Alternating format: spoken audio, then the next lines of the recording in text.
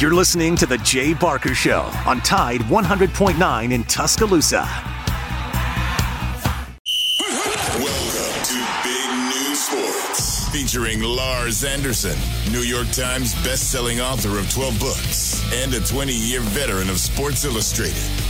Matt Coulter, a former Alabama Broadcaster of the Year and longtime media personality. And Christian Miller, a national championship-winning linebacker at Alabama who was drafted by the Carolina Panthers. Here's Lars, Matt, and Christian.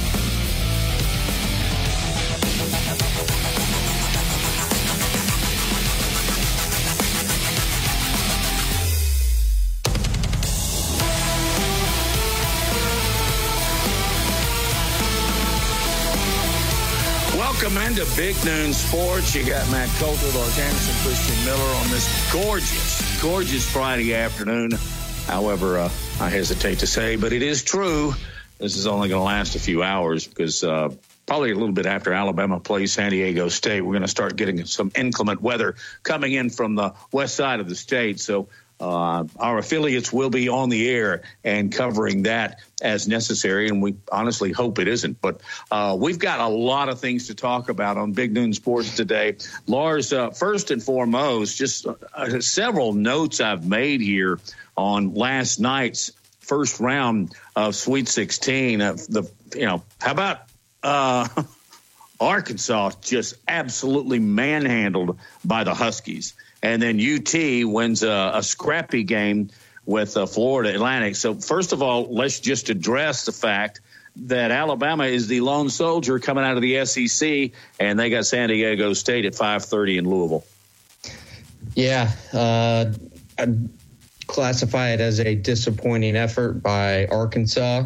I think it's safe to say that most of the country was against the Razorbacks because of the actions of their head coach and the ridiculousness of taking his shirt off.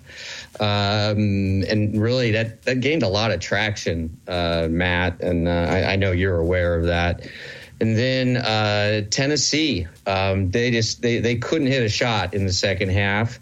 And frankly, just the way that they played and the cheap shots and the football style of basketball that they were playing, my feeling is good riddance. And at least Alabama won't have to deal with them. But hey, the game of the night is Gonzaga UCLA. And that's better than the K-State. I mean, they were both great games. I'm not butting heads with you, but from every aspect, I would agree with you. I mean, Drew Timme of Gonzaga. Let's just, I say, give him the Wooden Award, give him the Naismith Award, give him every single award possible. That guy was incredible last night. 36 points, 13 rebounds, 4 assists, 2 blocks, just hustle play after hustle play after hustle play. And just a fantastic effort by him. And then the late three from about 30 feet on a play that the Gonzaga coach had drawn up during a timeout. Just a fabulous game and back and forth. You know, UCLA had a big lead. Gonzaga comes back. Then UCLA comes back. And to me, that has been the game of the tournament so far. And it will be interesting to see how much gas Gonzaga has left in the tank when they play tomorrow. But, yeah, Matt, just your reaction to that game late last night out on the West Coast. It was a fabulous game. And now Gonzaga's got to deal with UConn, who I would argue right now is playing better than anybody in the tournament. But, you know, you can play one day, 2 days later, you play not so much. Ask Arkansas and Tennessee. They're perfect examples here. But Gonzaga and UConn tomorrow, I'm marking that down with a big circle because that is going to be one heck of a basketball game. It would not surprise me if these teams got maybe they get into the 100s, but fabulous basketball game. But a K-State, Michigan State game was equally as tight it goes to overtime, and K-State ends up winning it. And our buddy Jordan down at Baumhauer's, let's give him a salute. He had K-State going to the Final Four, and who knows, they may make it. And then I will brag on myself a little bit. I had Florida Atlantic making the Elite Eight. So although my bracket looks like Henry got a hold of it, which is our cat, I can stand proud with the Owls because I had them going to the Elite Eight and eventually losing to Marquette. Marquette's not in it. It'll be K-State. So we'll see how that works out. But let's go full circle here.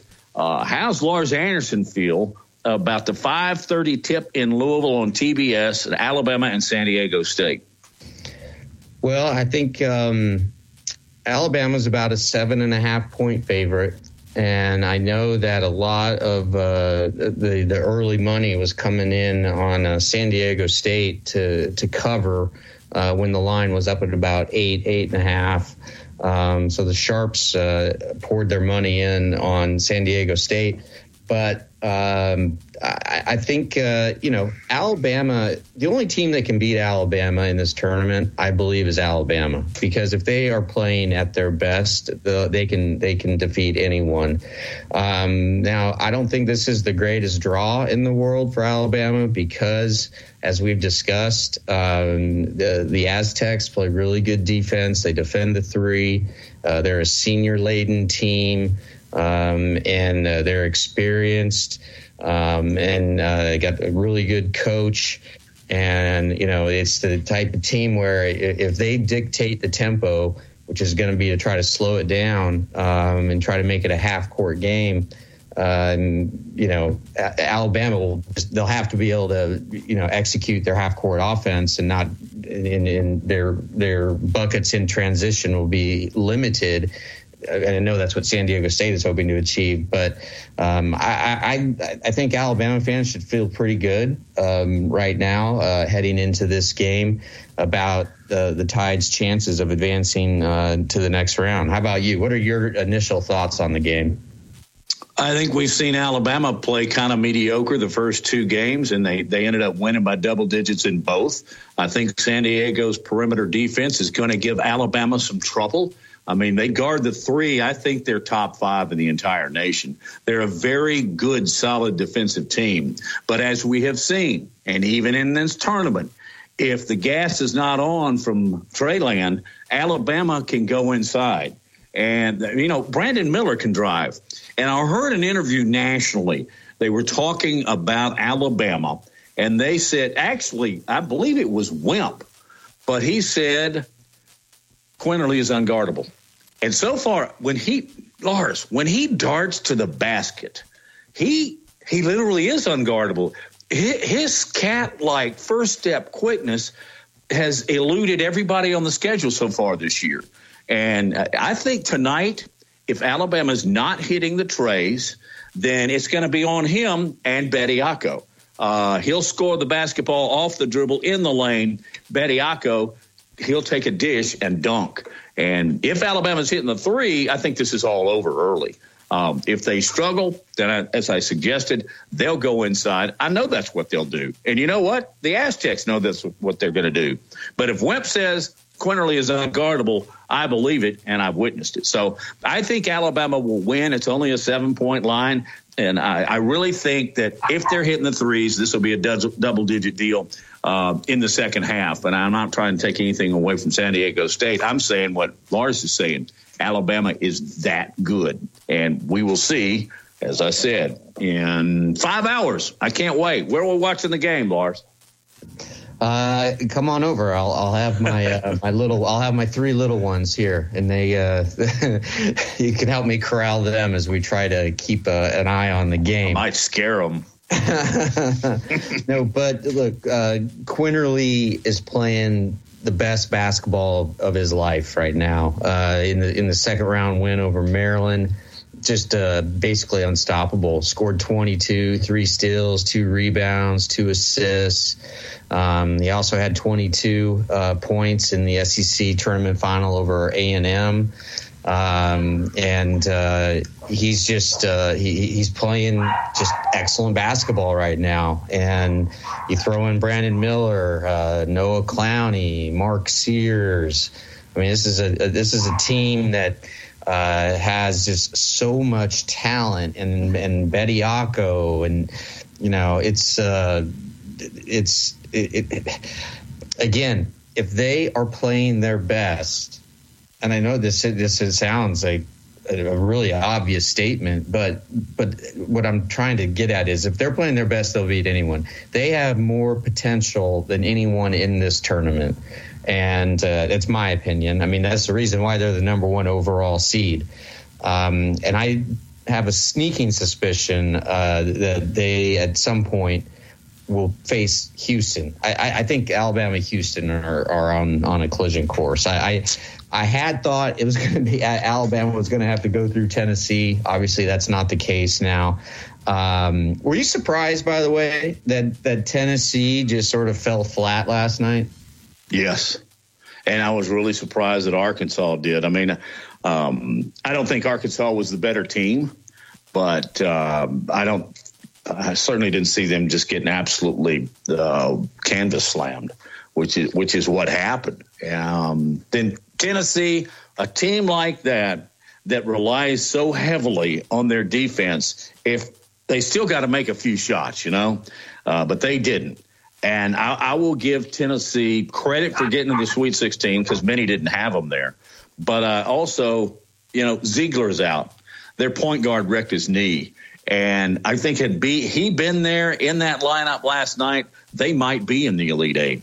But that didn't happen. And advancing last night, K-State, the Owls of FAU, Gonzaga, and UConn. Coming up on the show today at bottom of the hour, we'll talk some UAB and some NCAA, NIT, with David Crane, the voice of the Blazers. He's a play-by-play announcer, and he's going to join us at 12:30. And then your man is Timmy, not the basketball player, is the other Timmy going to join us in the second hour, Lars? That's TBD, but I believe so. All right. We'll work on that. We'll take our first break of the afternoon and continue on because there are several other things that we want to talk about, including certainly continuing with the NCAA, but maybe get time to talk a little bit about Pro Day, which took place yesterday at the football complex at the University of Alabama. I read one report this morning, Lars, that Steve Smith, I guess they're talking about Stephen A. Smith, said Bryce Young should be the first player selected. I have a feeling that's not going to happen. Simply because Stroud looks the part more, and I mean that. That's what it is. Looks more like an NFL quarterback than Bryce does physically, but I don't think in the long run, in 10 years, we'll be talking nearly as much about Stroud as we are Bryce Young. There you have it. You're listening to Big Noon Sports.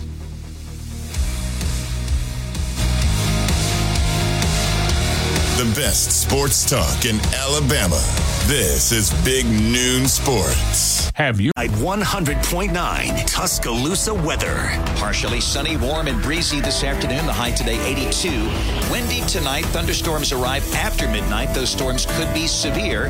Then tomorrow, rain ending early in the day. The sky becoming mostly sunny. The high at 83. I'm James Spann on the ABC 3340 Weather Center on Tide 100.9. It's 77 degrees in Tuscaloosa. The best sports talk in the state. Tide 100.9 and streaming on the Tide 100.9 app.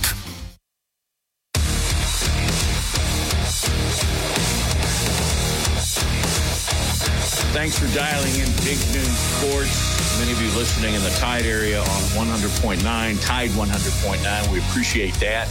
And in addition, now we have other platforms. We have Twitter, an account at Big Noon Sports, and then BigNoonSports.com, where you can go, just punch the Tide app, and good, you're listening to us anywhere in the world. Matt Coulter, along with Lars Anderson and Christian Miller. And Christian, you spent the afternoon watching the Pro Day at the University of Alabama. I'm just going to kind of roll the floor in your direction and just give us your general thoughts. Yeah, Matt, it was a really good time. I thought all the guys performed well. I think all the attention was on Bryce. And, we finally got to see him throw, and he looked phenomenal out there. Had some really nice zip on the ball, some great accuracy. Pretty much everything we expected. He demonstrated that poise and confidence. He had some really nice throws that, unfortunately, receivers dropped. But he's still just same old Bryce, just showing that poise and confidence, going on to the next throw, shaking the guy's hand, next play mentality. So it was really nice to see. But overall, man, I think it's kind of exactly what we thought. Bryce was going to prove himself. I thought physically he looked great. You could tell he put on some good weight. He almost is starting to kind of take on more of that Russell Wilson kind of look now, being a little more stout. Didn't look as, narrow and thin. So I thought that was good. I think a lot of people probably, enjoyed seeing that. I'm not sure how much he weighed. I didn't check in on that. But, yeah, other than that, it was kind of what you expected. All the guys pretty much, performed well, tested well. And it was also kind of nice to see the underclassmen receivers out there that were, running routes for him. Got to see Malik Benson, Brooks, and Jermaine Burton as well. I definitely feel like those guys are going to step up tremendously this year at the receiver position. There's a lot of speed out there, some good routes being ran by those guys. So I'm excited for that position as well, even though, those guys are going to be here next season. That was a little bit different, but we got a little sneak peek, a little preview with those guys. So, yeah, that's kind of my take on it.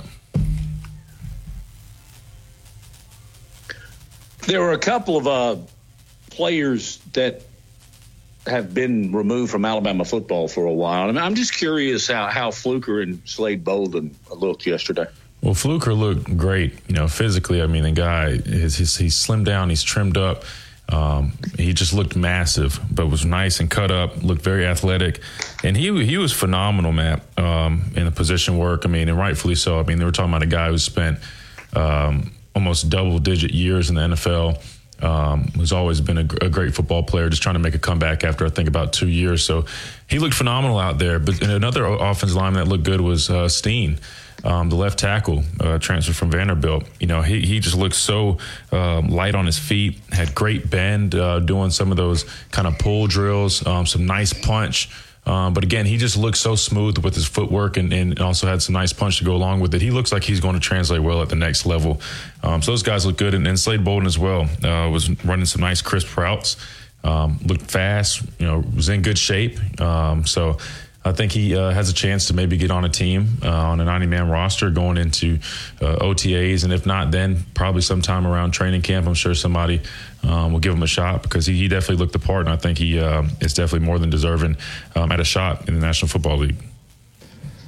Christian, I read just a bunch of reviews this morning on Bryce Young and his performance. And I know one reporter calculated that Bryce completed 44 of 50, and there were a couple of drops by Jermaine Burton. Another ball hit the roof of the practice facility. Yeah. And what I heard over and over from scouts was they're just talking about Bryce's ability to process information and how that's just at another level.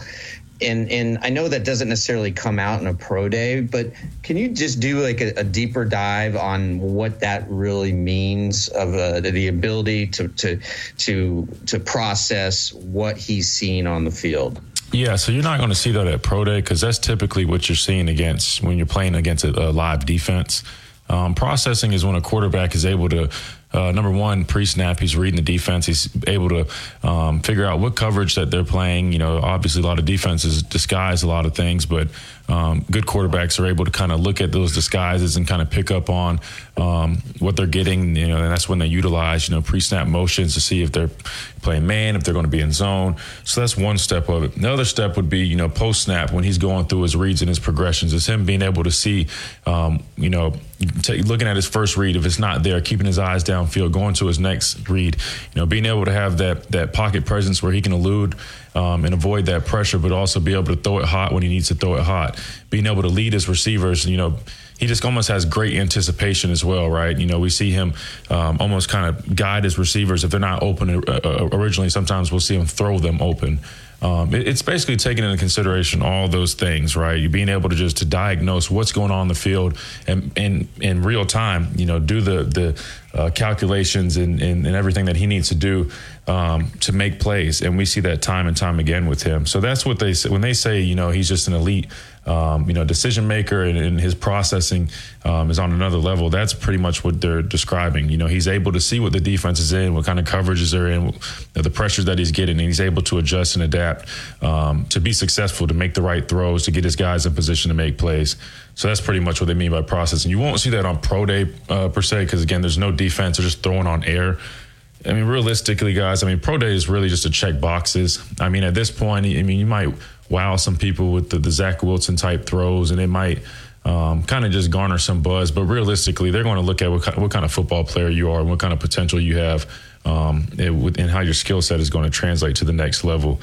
I think it's a case where if Bryce Young was, even 2 inches taller, 3 inches taller, I think it'd be no debate. He'd be the number 1 overall pick. After watching him yesterday, I think there's no doubt he should be the number 1 overall pick. But I'm with Matt, kind of, with the size difference, a guy like C.J. Stroud, that could tip it into his favor with him being the number 1 pick. But I think, if you know football and you understand football, you realize that you just want guys that can make plays. At the end of the day, it doesn't really matter your height, weight. As long as you can do the job, that's all that matters. And Coach Saban said it best. Ask the guys he's played against the past couple of years in the SEC, which has the best football competition out there.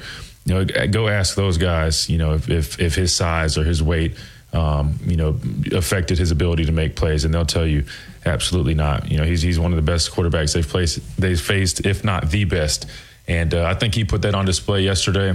And you alluded to it.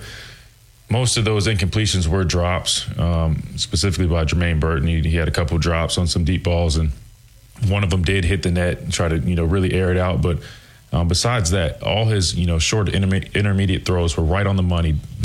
Pinpoint accuracy, leading his guys perfectly, putting it right on their chest with some serious zip. And the deep balls, again, just they looked fine to me. Yeah, 1 or 2 of them might have been his on him, but that's normal. You're not going to have a perfect day. So to me, I think he solidified that he should be the number 1 pick, but it's really just a matter of who the Panthers go with. They did have everybody from their council there, from the owner and his wife, the GM, assistant GM, vice president, you name it. So they had everybody on the field watching them, and they seemed to me like they were impressed.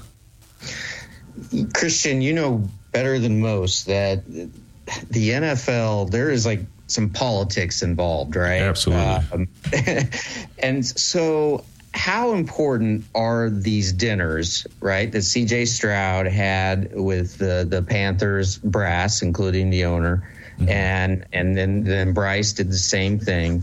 How important are those dinners, and for the owner to feel comfortable, okay, this is the guy I want to be the face of my franchise for the next 12, 14 years?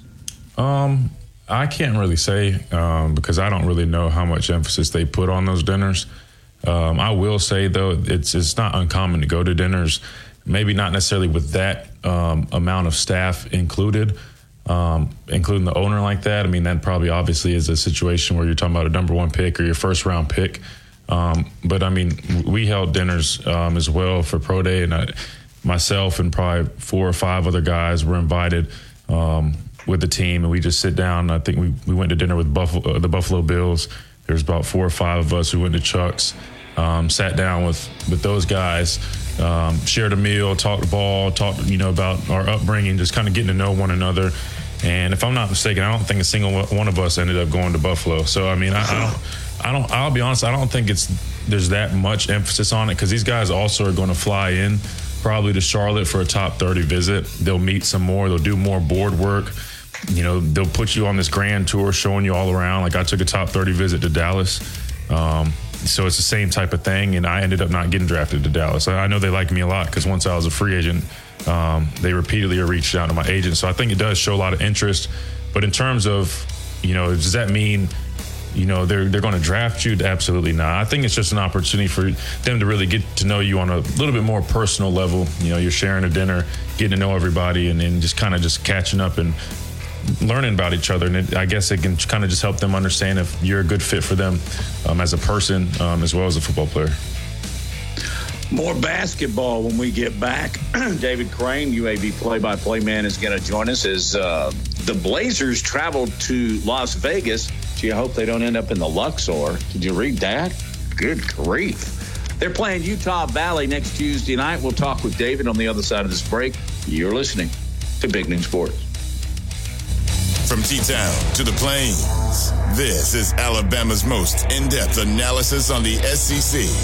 This is Big Noon Sports. From our home base in Birmingham, Alabama, we are here treating patients from every generation across the United States and from around the world. We're here for the rookies and the dreamers trying to make a name for themselves. We are here for the achievers who are resilient and won't take no for an answer. We're here for the coaches, athletic trainers and mentors who are shaping the next generation of legends. We are here for you, aggressively pursuing victory over injury. Learn more at andrewsportsmedicine.com. Reagan, owner of R&R Cigars, the Cigar Mansion in downtown Tuscaloosa, located at 2703 6th Street across from the Home 2 Suites. Come down to R&R and see why we're the ultimate cigar and bourbon experience. With over 165 bourbons and 5 private barrels, our selection of bourbon is unmatched. We have the best cocktails around and our cigar selection is legendary. Our lounge and service are world class. Come and experience the luxury of the mansion and see why it's a world-renowned cigar and spirits destination. Right. The story of the nurse and the foot pain that nearly brought him down. I feel like I'm giving people their lives back. Robert lived to take care of his patients, but he couldn't do it unless he took care of his foot pain. I have plantar fasciitis. It'll almost put you on your knees. That's how much it hurts. His own recovery started when he got fitted for arch supports at the Good Feet store. Now that I'm pain free, I can make these people feel better. Can't beat that. Stop by or schedule your free fitting at goodfeet.com.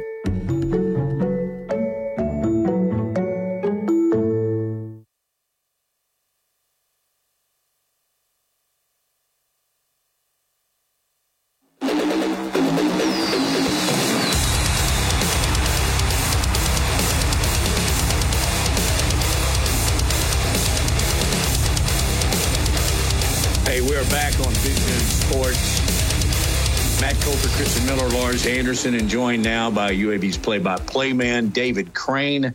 David coming back from Nashville, and he'll soon be getting on a plane to go to Las Vegas.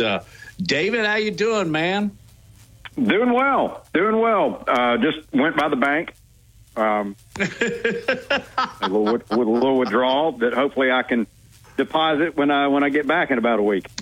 All right, put 20 on roulette green for Blazer green. See what happens for me. Actually, I'm just kidding. That would be absolute doom, and everybody knows there's only 2 greens on the roulette wheel. So, hey, I want to talk. We're going to talk about your advancement to the Final Four, but let's go back to Vandy real quick. And that's a difficult place to play, period. But did Andy do anything different? Shoot more in some of the practices? How did they deal with that in addition to the Commodores? I don't know if they did any more necessarily than maybe what he has done with some of his other teams up there. He's had some good success coaching in that building, and so they went over. We bust up on Tuesday, and they went to the gym and shot for a little while, and then we had a 1 hour walk through on Wednesday that was also basically just an hour of shooting. So I think that was his biggest thing is, just get used to the sight lines and the depth perception, because it is a very unique building. And he talked about it in the post game. He felt like that the typical Memorial Gym situation unfolded where UAB was not very good offensively in the first half at the far end of the court, and they were much better when he could speak to them a little easier in the second half. So, it's a great old building. I love watching a game there. It's not my favorite to call a game from, because you're basically looking at chins and knees all night long. But it's an old building that's got some character, and so that makes it special. David, the FAU team that just beat Tennessee last night to reach the Elite Eight, UAB beat them once in the regular season. and very nearly beat them twice in the regular season. Seeing FAU's success, is there a sense of what might have been with this UAB team? Well, I think always, if you're the preseason pick to win the league and you don't do it, you're going to play the what if game a little bit. And I would imagine Andy Kennedy's done that to some degree. At the same time, I guess it stings a little less if you don't win the conference championship when the team that did is doing what FAU is doing. So it was disappointing to not win it. But there are a lot of things that go on in the course of the season. Jordan Walker missing games with an injury. You had a couple of guys that were out for a game that UAB actually won on the road. But it's a long season, and to do what Florida Atlantic did, I don't care what league you're in, the way they ran through Conference USA was awfully impressive, and they played a phenomenal game in the championship of the Conference USA tournament. And so I think anybody that may have watched that game is not surprised at all to see what Dusty May and his Owls have done in the NCAA tournament. Yeah, well, and you need to make sure that North Texas is in the Final Four for NIT. So those are all Conference USA teams. Of course, UAB's moving on. But what do we know about Utah Valley?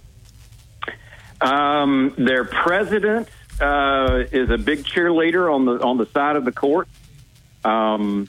She was in kind of full garb with pom-poms all night long on Wednesday when they knocked off Cincinnati. So I'm curious to see if that will continue in Vegas. But they're from Orem, Utah. They're the Wolverines. They won the WAC, and they're good. Other than that, I don't know a lot of specifics. We were able to watch pretty much the second half of that game on the bus coming back Wednesday night. So the team is more familiar now with them than they would have been probably otherwise. So it was good to see them a little bit on television and motivation wise, good to see them beat a good Cincinnati team. So it's not a fluke that they're heading to Vegas. And so I would imagine Andy Kennedy has been scouring the web to find a lot of game film and footage to show the guys yesterday. Actually, I think they had yesterday off, but today, tomorrow, and then we will head out to Vegas on Sunday and play Tuesday night. So they've got plenty of time to prepare with the way coaches can put together video of opponents these days. They've got plenty of time to get a scouting report together, but I think it is a good Wolverines team that UAB is going to be dealing with Tuesday night. David, how much fun has it been just having a front row seat to Jelly Walker this season? He's been amazing, and it's really 2 years worth of it at this point. It was unfortunate that he missed some games this year, and all the 30 and 40-point performances that he has had the last couple of seasons. I would almost argue what he did Wednesday night was as impressive. He's not shot the three well as of late, and he really couldn't buy one on Wednesday night, and so he changed his game a little bit. He was more content to take 15-footers to try to get to the rim. So he scored, I think, 21, had 19 in the second half, and he only hit 1 3 in the game. So it was great to see him adjust, and it was good to see a shot go through the net. And once he knocked down 1 or 2 early in the second half, you could kind of see the juices start flowing with him. But he's been a treat. Anybody that can shoot it like that, you never know what you're going to get on a night-to-night basis. So it's always fun to see what happens. Yeah, David, I lived in New York for a long time, and my first book I wrote was on pickup basketball, and I spent a lot of time on the different pickup courts around New York. And Jelly just reminds me of a great pickup player, a great New York City pickup player, just his style, and it's so much fun to watch. Like, does he remind you of anybody else? Is there a comp to Jelly that comes to your mind? That's a good question. Yeah, I don't know. I mean, he's not the biggest guy in the world. He's strong, and I think he's gotten stronger this year, and I think that helped him. Last year, a little contact from the opposing guard or the opposing defender really kind of threw him off a little bit. I think he's a little stronger this year and able to absorb a little more contact and finish. And that was something, again, we saw on Wednesday night. But you're exactly right. I mean, he's a New Yorker. He's got a wonderful attitude, a great swagger about him. And you know, as much fun as Las Vegas is, I do hate that we're not going to New York City and Madison Square Garden for the Final Four this year. I think, you know, you turn Jelly loose at Madison Square Garden, and goodness knows what would have happened.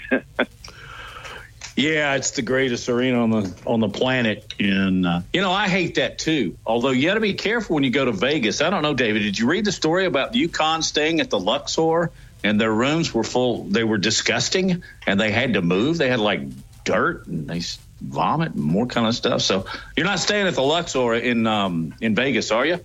I don't believe so. I know we're playing at the Orleans Arena. I'm guessing we're staying at the Orleans Hotel and Casino.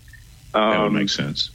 But, you know, I'm shocked that something wasn't absolutely spotless and pristine in Las Vegas. Well, what is it? You got to watch which side of the road you walk on down the strip. And I only know that because somebody told me. All right, David, have a safe trip. Tell Andy Kennedy that Big Noon Sports is sending our best wishes with y'all. And we'll talk to you when you get back. Sounds good. Thanks, guys. All right. Thank you. Appreciate it very much. It's pretty cool that there's a chance. What is the old saying that there are only 3 basketball teams in the college ranks that end up with a win? And I guess it's do they still play that C-B something little tournament below the NIT, and then there's the NIT, and then there's the NCAA. But I think there's a pretty good chance that 2 teams from Alabama could win their very, very last game.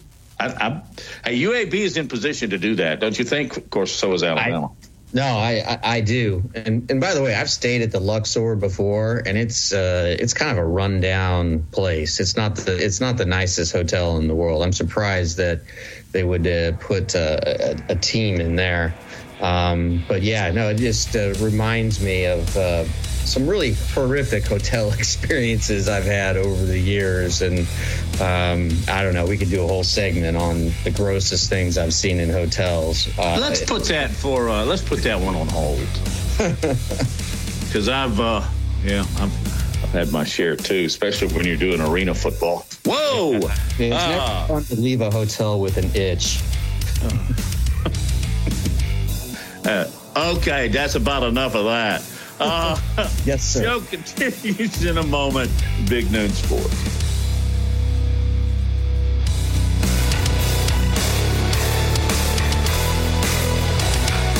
From T-Town to the Plains, this is Alabama's most in-depth analysis on the SEC. This is Big Noon Sports. From our home base in Birmingham, Alabama, we are here treating patients from every generation across the United States and from around the world. We're here for the rookies and the dreamers, trying to make a name for themselves. We are here for the achievers, who are resilient and won't take no for an answer. We're here for the coaches, athletic trainers, and mentors who are shaping the next generation of legends. We are here for you, aggressively pursuing victory over injury. Learn more at andrewsportsmedicine.com. Owner of R&R Cigars, the Cigar Mansion in downtown Tuscaloosa, located at 2703 6th Street across from the Home 2 Suites. Come down to R&R and see why we're the ultimate cigar and bourbon experience. With over 165 bourbons and 5 private barrels, our selection of bourbon is unmatched. We have the best cocktails around, and our cigar selection is legendary. Our lounge and service are world class. Come and experience the luxury of the mansion and see why it's a world-renowned cigar and spirits destination. I studied the story of the nurse and the foot pain that nearly brought him down. I feel like I'm giving people their lives back. Robert lived to take care of his patients, but he couldn't do it unless he took care of his foot pain. I have plantar fasciitis. It'll almost put you on your knees. That's how much it hurts. His own recovery started when he got fitted for arch supports at the Good Feet store. Now that I'm pain-free, I can make these people feel better. Can't beat that. Stop by or schedule your free fitting at goodfeet.com. Tide 100.9 Tuscaloosa weather. Partially sunny, warm, and breezy this afternoon. The high today 82. Windy tonight. Thunderstorms arrive after midnight. Those storms could be severe. Then tomorrow, rain ending early in the day. The sky becoming mostly sunny. The high at 83. I'm James Spann on the ABC 3340 Weather Center on Tide 100.9. It's 77 degrees in Tuscaloosa. A national championship team covering a national championship team. The best sports talk in the state. Tide 100.9 and streaming on the Tide 100.9 app.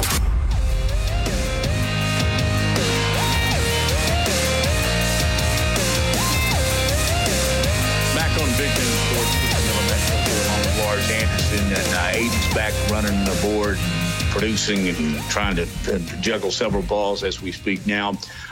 We do take phone calls, and we can do that as Brando is going to join us at 1:15, so we can take phone calls right now. If you'd like to join us at 205-342-9904. And again, website, BigNoonSports.com, Twitter, at Big Noon Sports. Christian Miller was at Alabama's football practice facility yesterday, and he was watching the pro day. Christian, I know you don't get starstruck or you may not pay attention, but did you see people you knew of influence or of significance yesterday when you were watching pro day? Oh, yeah. I mean, the area scouts are always the same. So the scouts that were at pro day were the same ones that were there when I did pro day, the same ones that were there in 2014 and 15 when I attended pro day. When I was still in school. So, yeah, I mean, I got to see all those guys, and it's always good to catch up with those people. Jim Nagy, who runs the Senior Bowl, a good friend of mine, was there. Got to catch up with him. And, various NFL personnel was there. Mike Tomlin, the Dolphins head coach.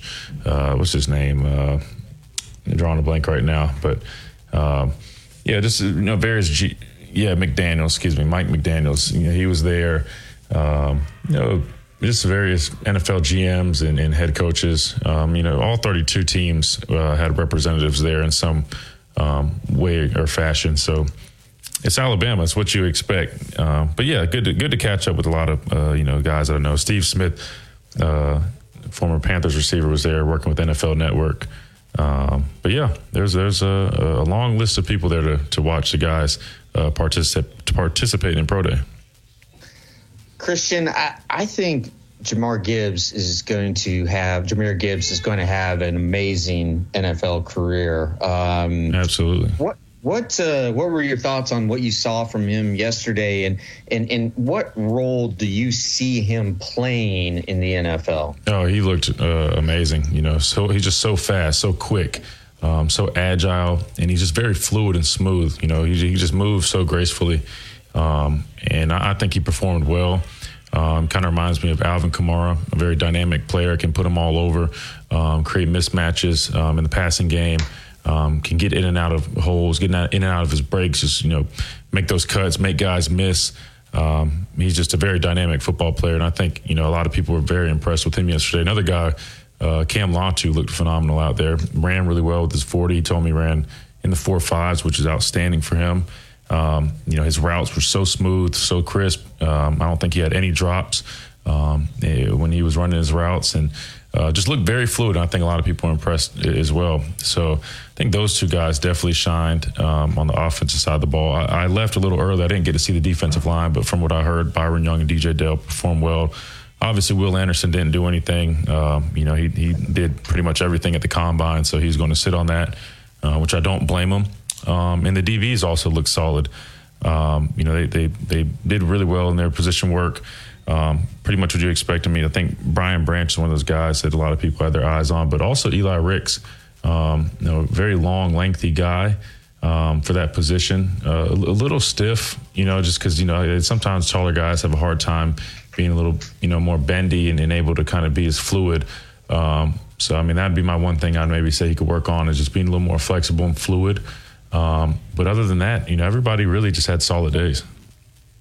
Christian, bold question. Who would win in a 40? Bryce Young, Will Anderson Jr., or Christian Miller? I have no clue, honestly. It's a joke. Yeah, I was about. Well, I'm trying to think. I mean, it's a valid question. You know, Bryce didn't run one. He said he would if a team asked him to in private. I think Will ran around the 4.6 range, which that's what I was running. I mean, I've been timed at like a high 4.9 before. So, high 4.59-ish area. So, I mean, I don't know. Great question, though. I mean, I think it'd be pretty close. I think I'm taking Christian in that one. My money's on Christian.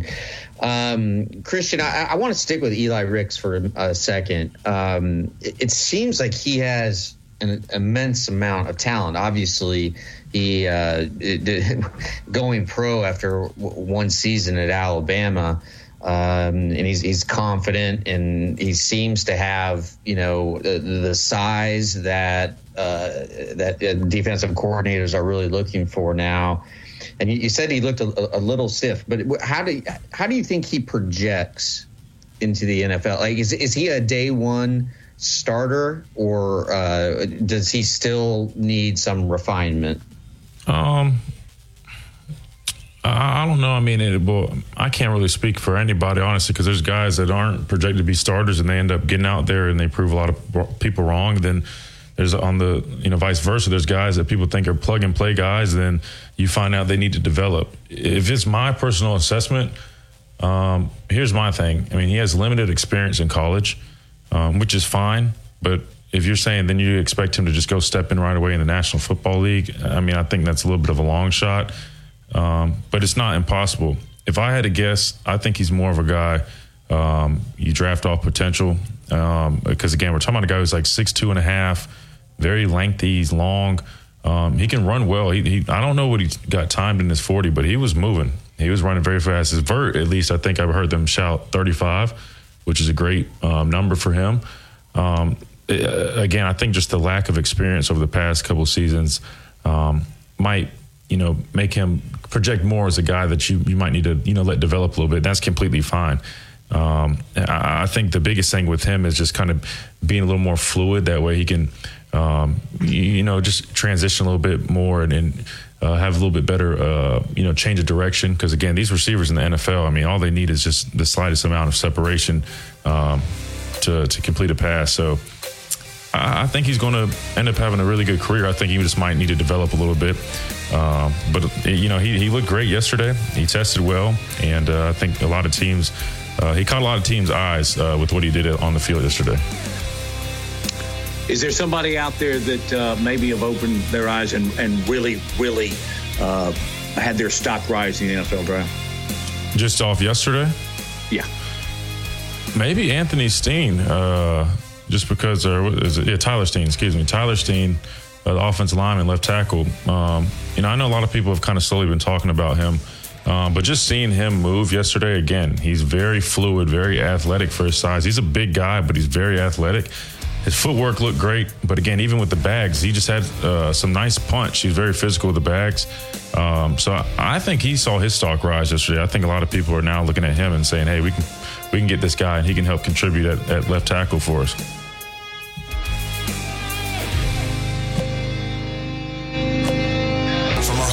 In Birmingham, Alabama. We are here treating patients from every generation across the United States and from around the world. We're here for the rookies and the dreamers trying to make a name for themselves. We're here for the achievers who are resilient and won't take no for an answer. We're here for the coaches, athletic trainers, and mentors who are shaping the next generation of legends. We are here for you, aggressively pursuing victory over injury. Learn more at andrewsportsmedicine.com. Hey, this is Reagan, owner of R&R Cigars, the Cigar Mansion in downtown Tuscaloosa, located at 2703 6th Street across from the Home 2 Suites. Come down to R&R and see why we're the ultimate cigar and bourbon experience. With over 165 bourbons and 5 private barrels, our selection of bourbon is unmatched. We have the best cocktails around and our cigar selection is legendary. Our lounge and service are world-class. Come and experience the luxury of the mansion and see why it's a world-renowned cigar and spirits destination. The story of the nurse and the foot pain that nearly brought him down. I feel like I'm giving people their lives back. Robert lived to take care of his patients, but he couldn't do it unless he took care of his foot pain. I have plantar fasciitis. It'll almost put you on your knees. That's how much it hurts. His own recovery started when he got fitted for arch supports at the Good Feet store. Now that I'm pain free, I can make these people feel better. Can't beat that. Stop by or schedule your free fitting at goodfeet.com.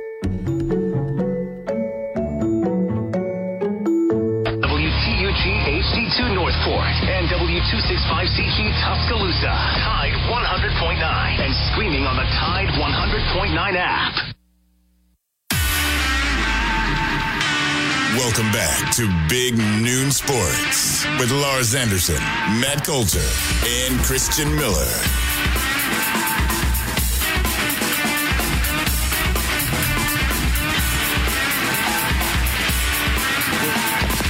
Gorgeous afternoon in the state of Alabama.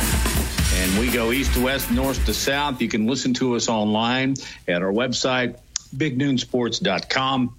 Also, you can feed us on Twitter. Too. So we're going to move on. I think it's the way to go. And Christian, we haven't had a chance really to get your opinion. I don't know if you've had time to kind of look at the at Alabama's game tonight against San Diego State. I'm bad with basketball.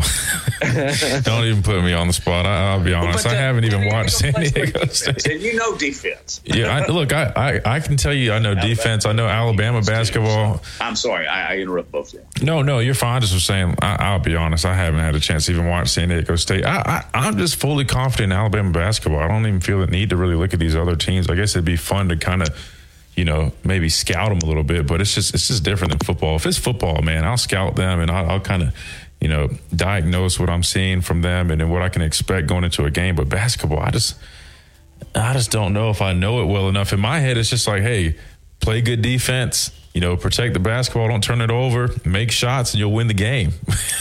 That's kind of how I sum basketball up. And I fully believe when Alabama's firing on all cylinders and they're playing that stellar defense that we're used to seeing from them, and they're making their shots, and they're careful with the basketball, I feel like, they're as good as anyone in the country. And I hate to go as far as saying this, but I think they ultimately win it all. I will say, though, Gonzaga, they did come up short against them earlier in the year. That's kind of who I would be a little worried about, just because I remember watching that game. Is it Timmy, or what's the guy's name? Drew Timme. Yeah. I don't, man. Best player in the nation. Yeah, that guy is good, man. Yeah, he's real good. He had 36 and 13 last night. Yeah, that's who I'm kind of concerned about. I'll be honest. That's about all I can give you, Lars, on this. Is I think Alabama, as long as they're playing the way we're used to seeing them play, I think they have a great chance to win it all. My only concern right now would be, I think, Gonzaga and Timme. Yeah. Timme, he was phenomenal last night. It was the single best individual performance of the tournament so far. And, Matt, he's so fun to watch because his footwork is just amazing, right? And he does all the little things correct. And even when you try to push him out and force him to take a three, he can bury the three. He can make just incredible moves with his back to the basket. He can charge to the basket. He can make the mid-range jumper, and he's the heart and soul of that team. And I really did find it interesting that the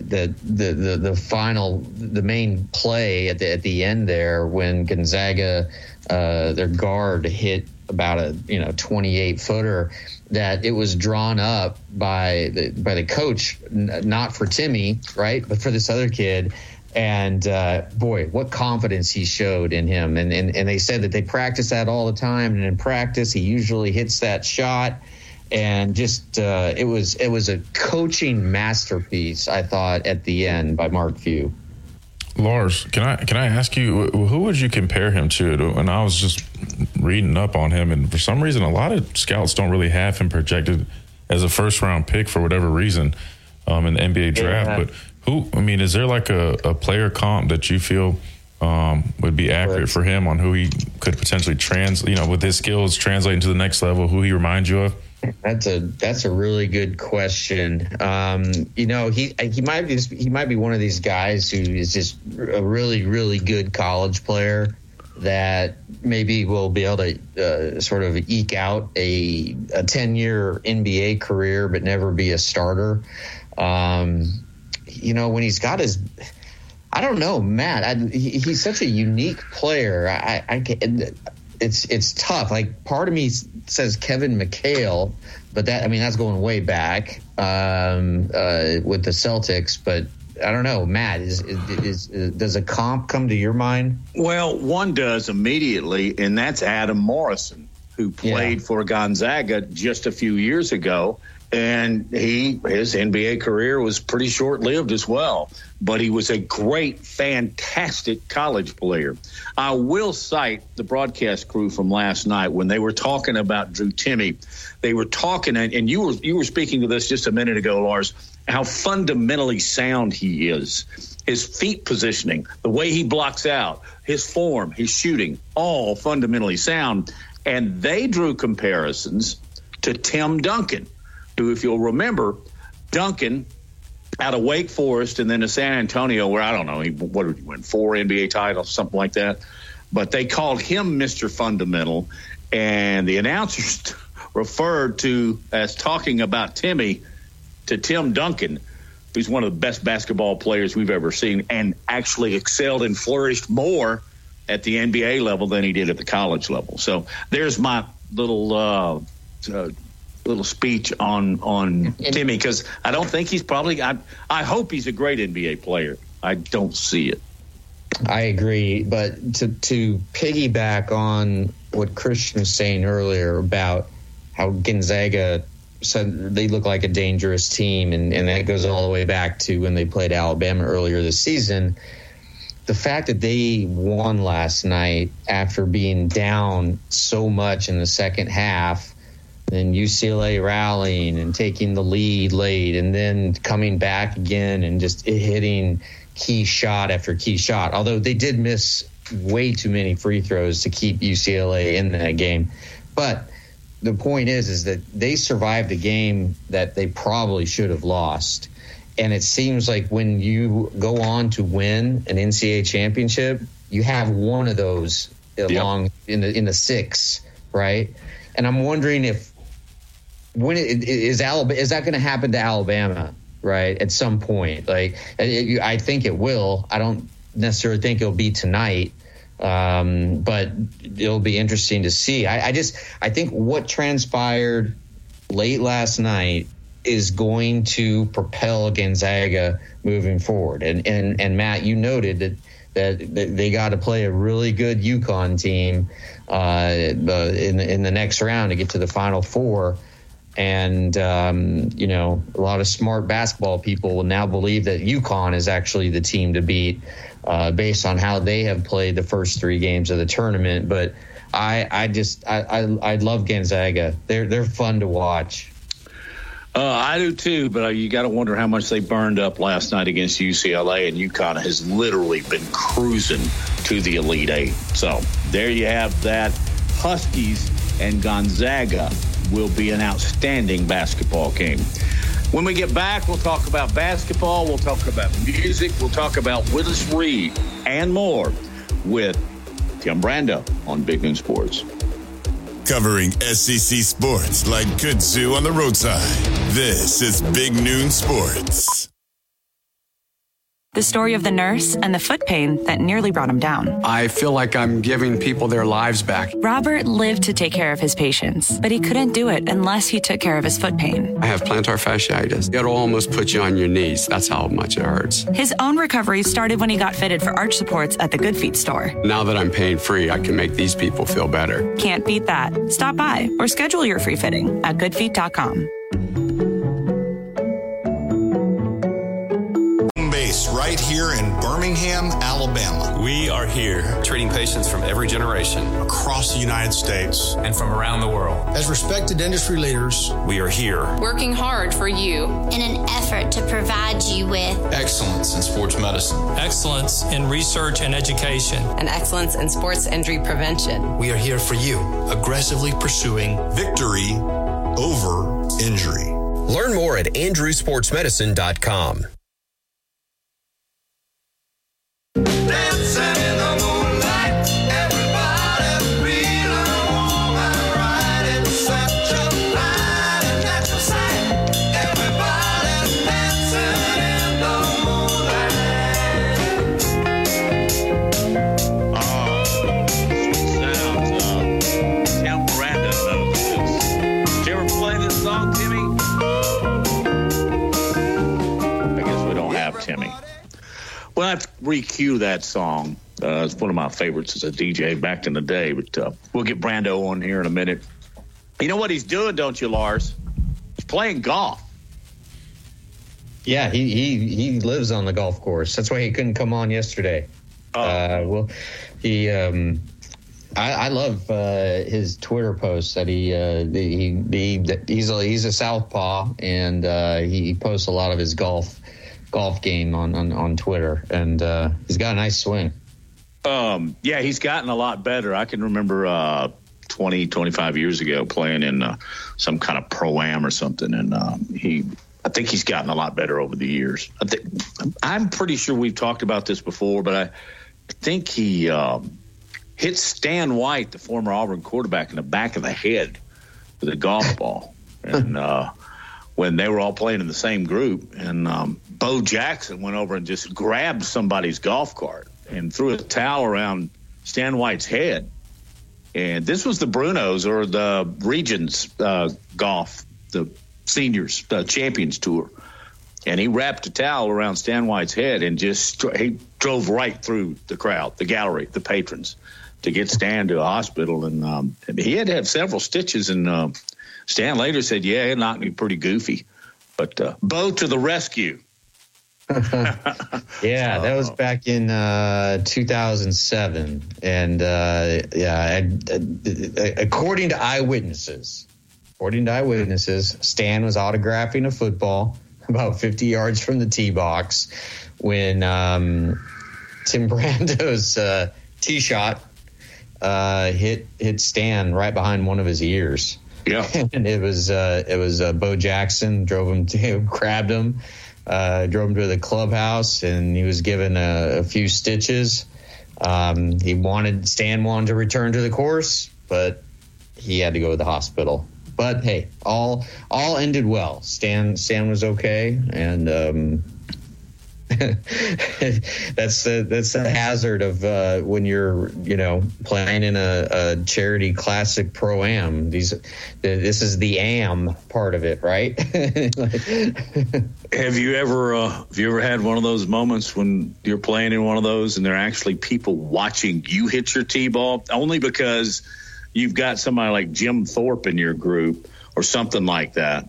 You ever been in that? I remember one time I was playing in the Lewis Grizzard. Actually, this is a Charlie Boswell thing out at River Chase, and this was in the 80s. But this tournament drew Gerald Ford, Bob Knight, George Lindsay, Goober, and the celebrity list was incredible. Bob Hope. That's when I got to interview Bob Hope. But I was in one of the groups, not one of the featured groups, but there were still people lying in the fairway. And never in my life had I had anybody watch my tee-ball. I've never, other than three other people, nobody's ever watched me play golf. It was quite intimidating. And I was just hoping to hit the ball. And fortunately, I didn't hit it cleanly, but I got my driver. And, of course, you know what, Lars? There's water on the first tee. So, I mean, there's so many things that I was psyching myself out in my head. I almost pulled out a 7-iron just so I could get over the water. But I kind of hooked my driver, and it went kind of up into the gallery, but it was not a terrible shot. And then people started clapping. people just clapped for Matt Coulter, a 28 handicaps golf shot. And then they dissipated to go watch Louis Grizzard, who's hysterical and died 29 years ago today. Yeah. So how was Gerald Ford was in the tournament? He was not. He was. He wasn't present. Right.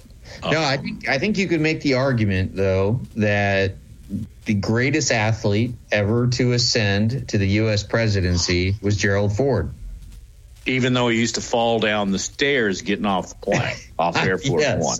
I know that's I know that he was lampooned for that for years on Saturday Night Live, but he was an All-American at Michigan, wasn't he? All-American at Michigan. I know in golf he was about a 15, 16 handicap. It was Chevy Chase, who always on Saturday Night Live, was always portrayed him and for his clumsiness, right? But really, I think you could, like I said, he was a two-way player at Michigan, a center and a linebacker in the 1930s. That was a long time ago. But no, I've played in a couple of those tournaments, and it is very, very difficult to hit it off the tee box when there are people around watching you. It's a completely different dynamic than when you're just out with your buddies. I mean, it's amazing just how tight you get, and so tight. Yeah, I needed a drink. Yeah. I said I should go back to the clubhouse. Maybe it'll help me a little bit. But it was that was a great event. It raised a whole lot of money for just a wonderful man in Charlie Boswell. But man, that tournament drew a whole lot of people, many of which I avoided hitting. And that's one of my prouder moments in all of sports, is that I didn't kill somebody with a Brando-like tee shot. But anyway, that's just a discussion as we continue to try and see if we can get Timmy on. Apparently, when with Tiger, right, they always scream, get in the hole, right, when he tees off. And apparently at a couple different events post-presidency for Ford, fans would yell, "Look out for Watergate!" Oh, that's pretty funny. I didn't know that. Yeah. Hey, speaking of golf, this is the kind of information we bring you on Big absolutely, News Sports. and this is the kind of information which many of you may have seen online earlier today. You may have been watching at the time. But have you seen the tee shot on 18, the WGC match play in Austin that Rory McIlroy hit yesterday? Unbelievable. Yeah. Just crushed it. 374-yard par 4, 3 feet from the pin. Yeah. The announcer said that they were claiming it's the best tee shot in the history of golf. It was incredible. I mean, he almost got a 1 on a 4. What is that, an albatross? It's a double eagle. Double eagle. So if you ace a 5, that's an albatross. I'm not even sure. There's is it possible birdie, to get an ace eagle, on 5? I suppose, depending on the golf course. Hey, I want to toss this at you before we get to the bottom of the hour. We're trying to reestablish with Tim. There is much talk about restricted flight golf balls. And oddly enough, this is on tour. This is for elite players. But Rory McIlroy, he was in favor of that. What does Lars Anderson think? Get through on the other side.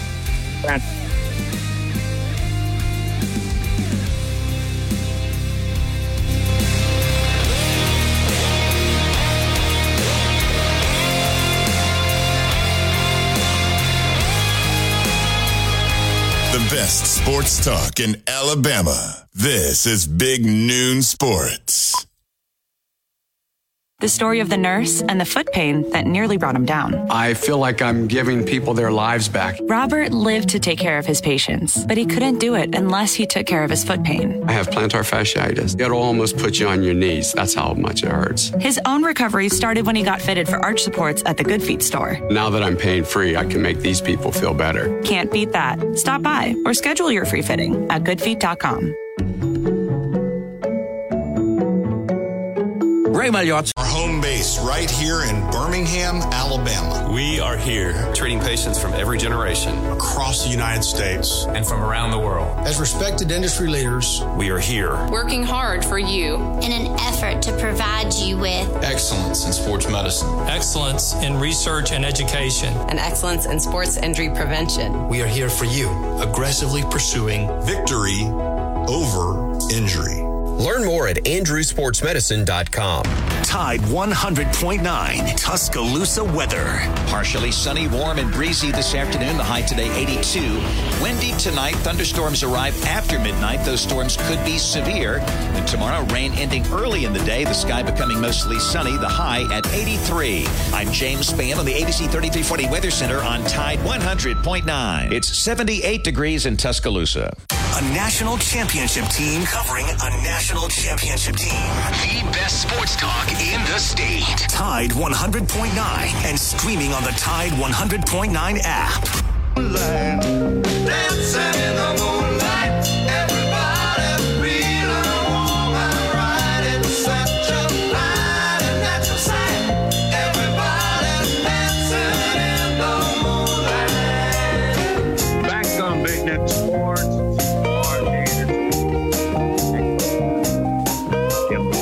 You remember this one, Timmy? Are you kidding, Matt?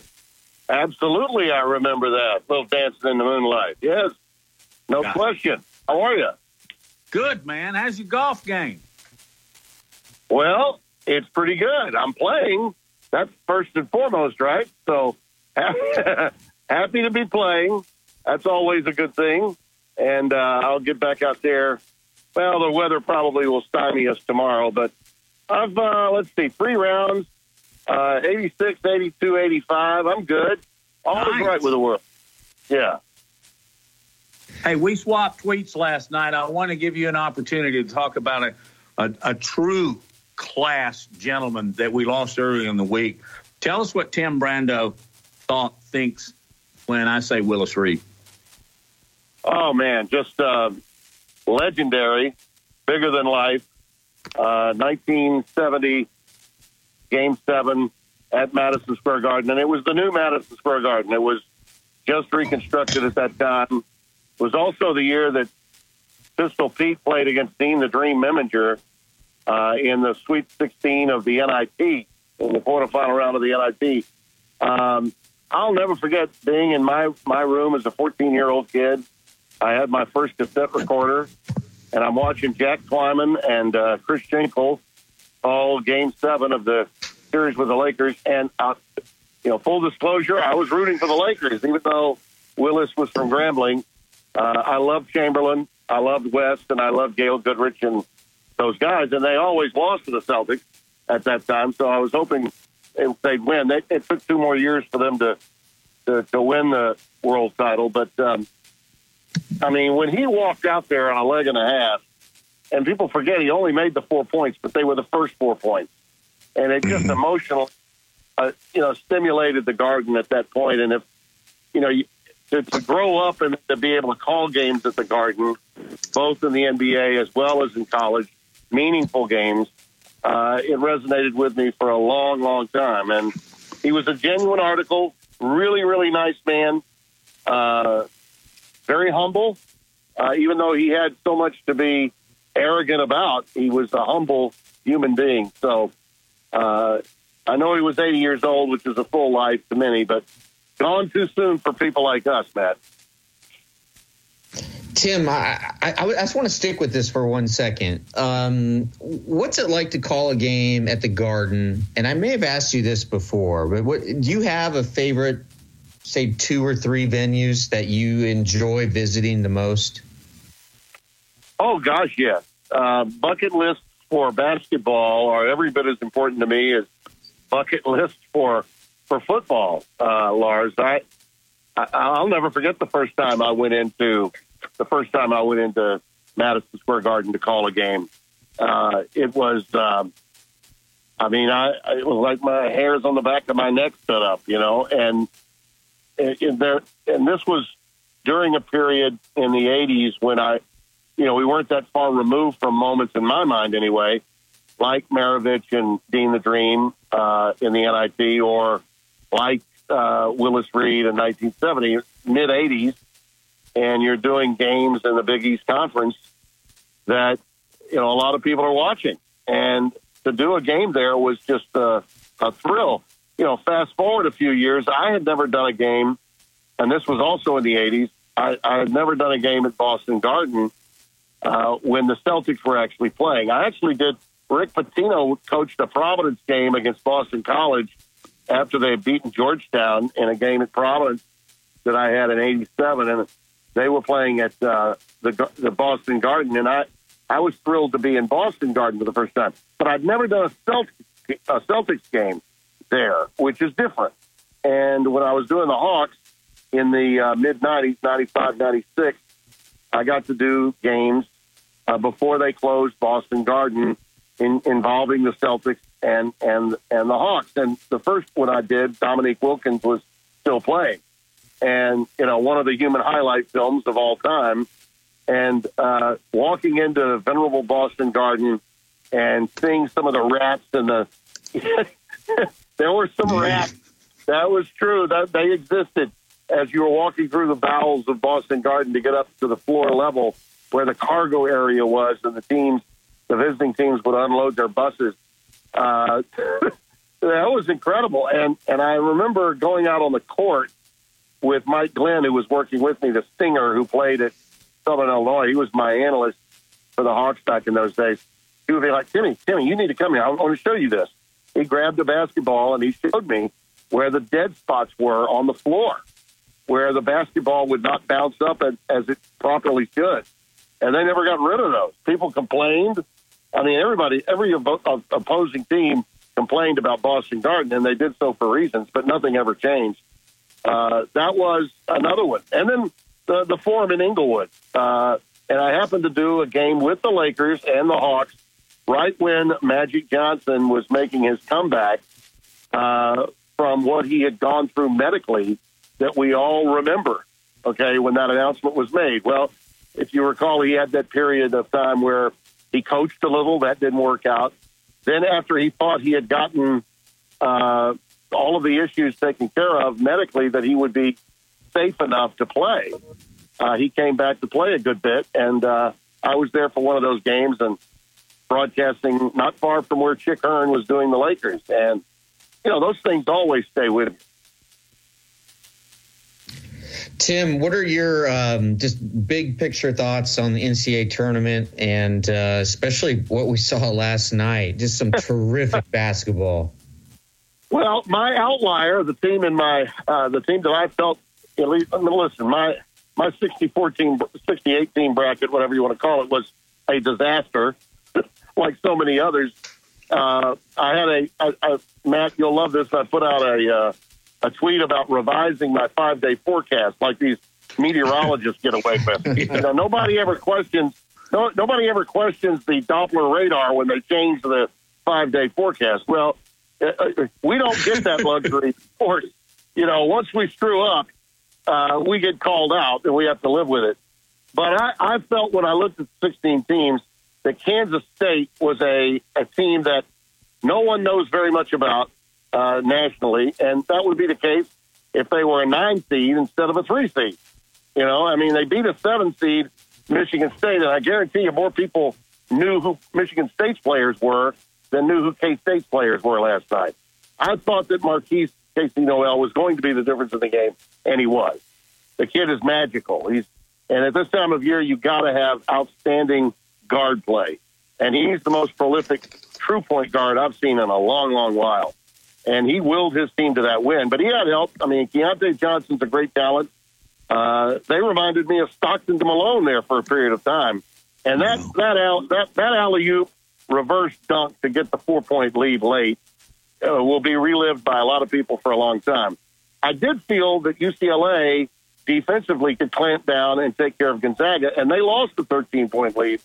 That will be a whale of a final with UConn and the Zags again, and that'll bring back some memories to a lot of people, both at Connecticut and Gonzaga. I think that the team that it may take 90 to 100 points to win that game because both teams have such artillery from an offensive standpoint.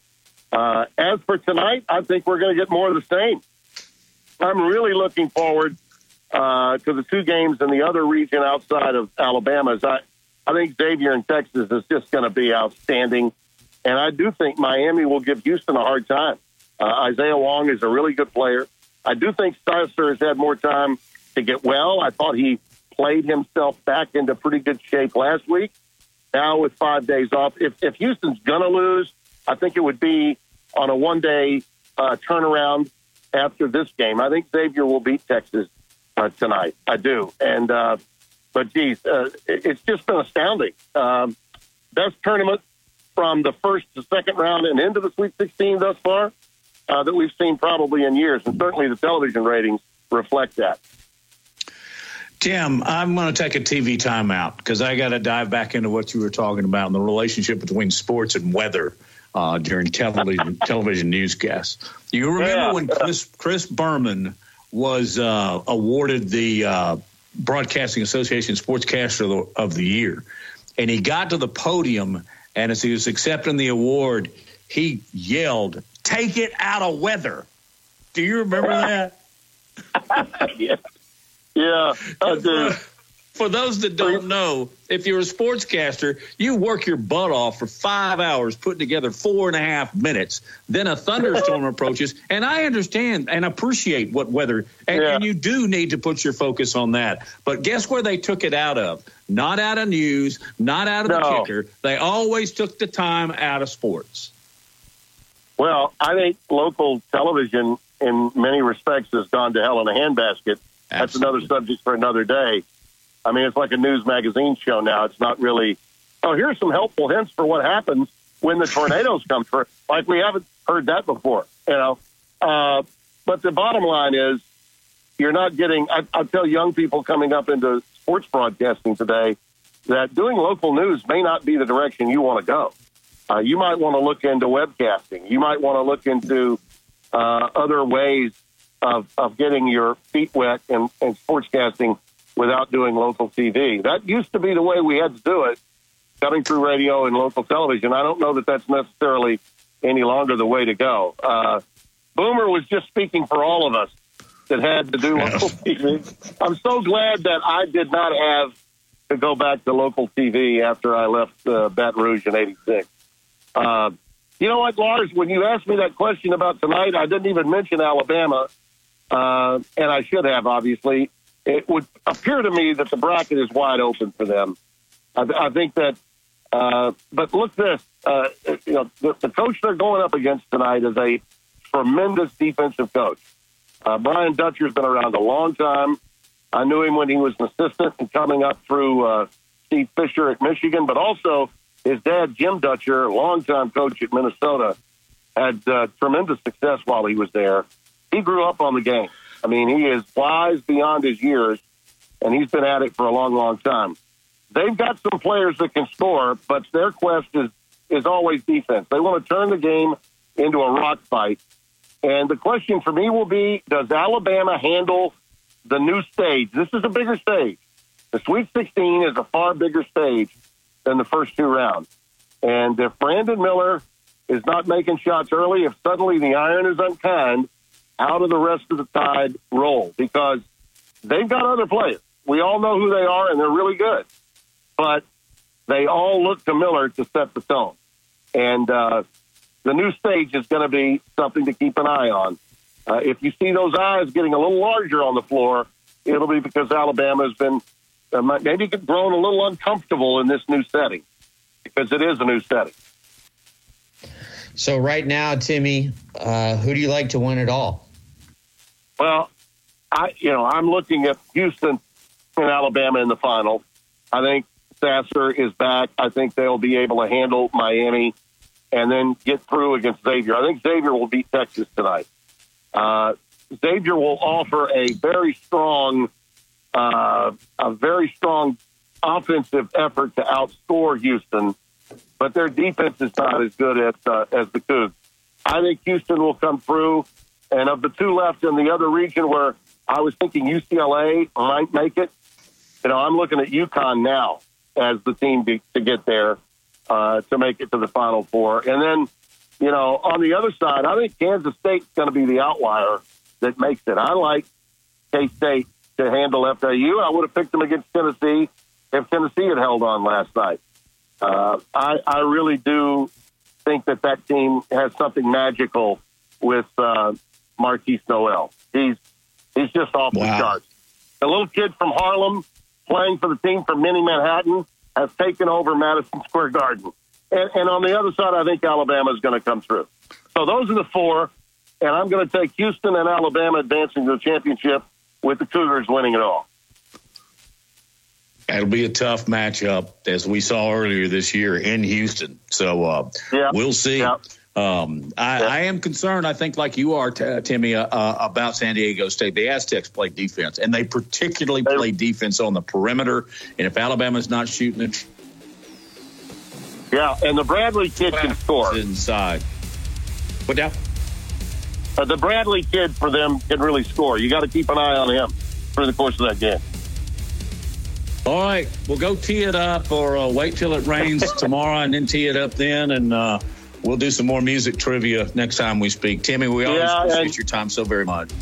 You got it. You guys batten down the hatches. It's supposed to be coming through here mid-afternoon, and hopefully it hopscotches around and everybody can stay safe in the Gulf South. Okay? Indeed. Thanks, Timmy. Timmy, really appreciate your time as always. Great stuff. Really appreciate it. Thank you, fellas. Bye-bye.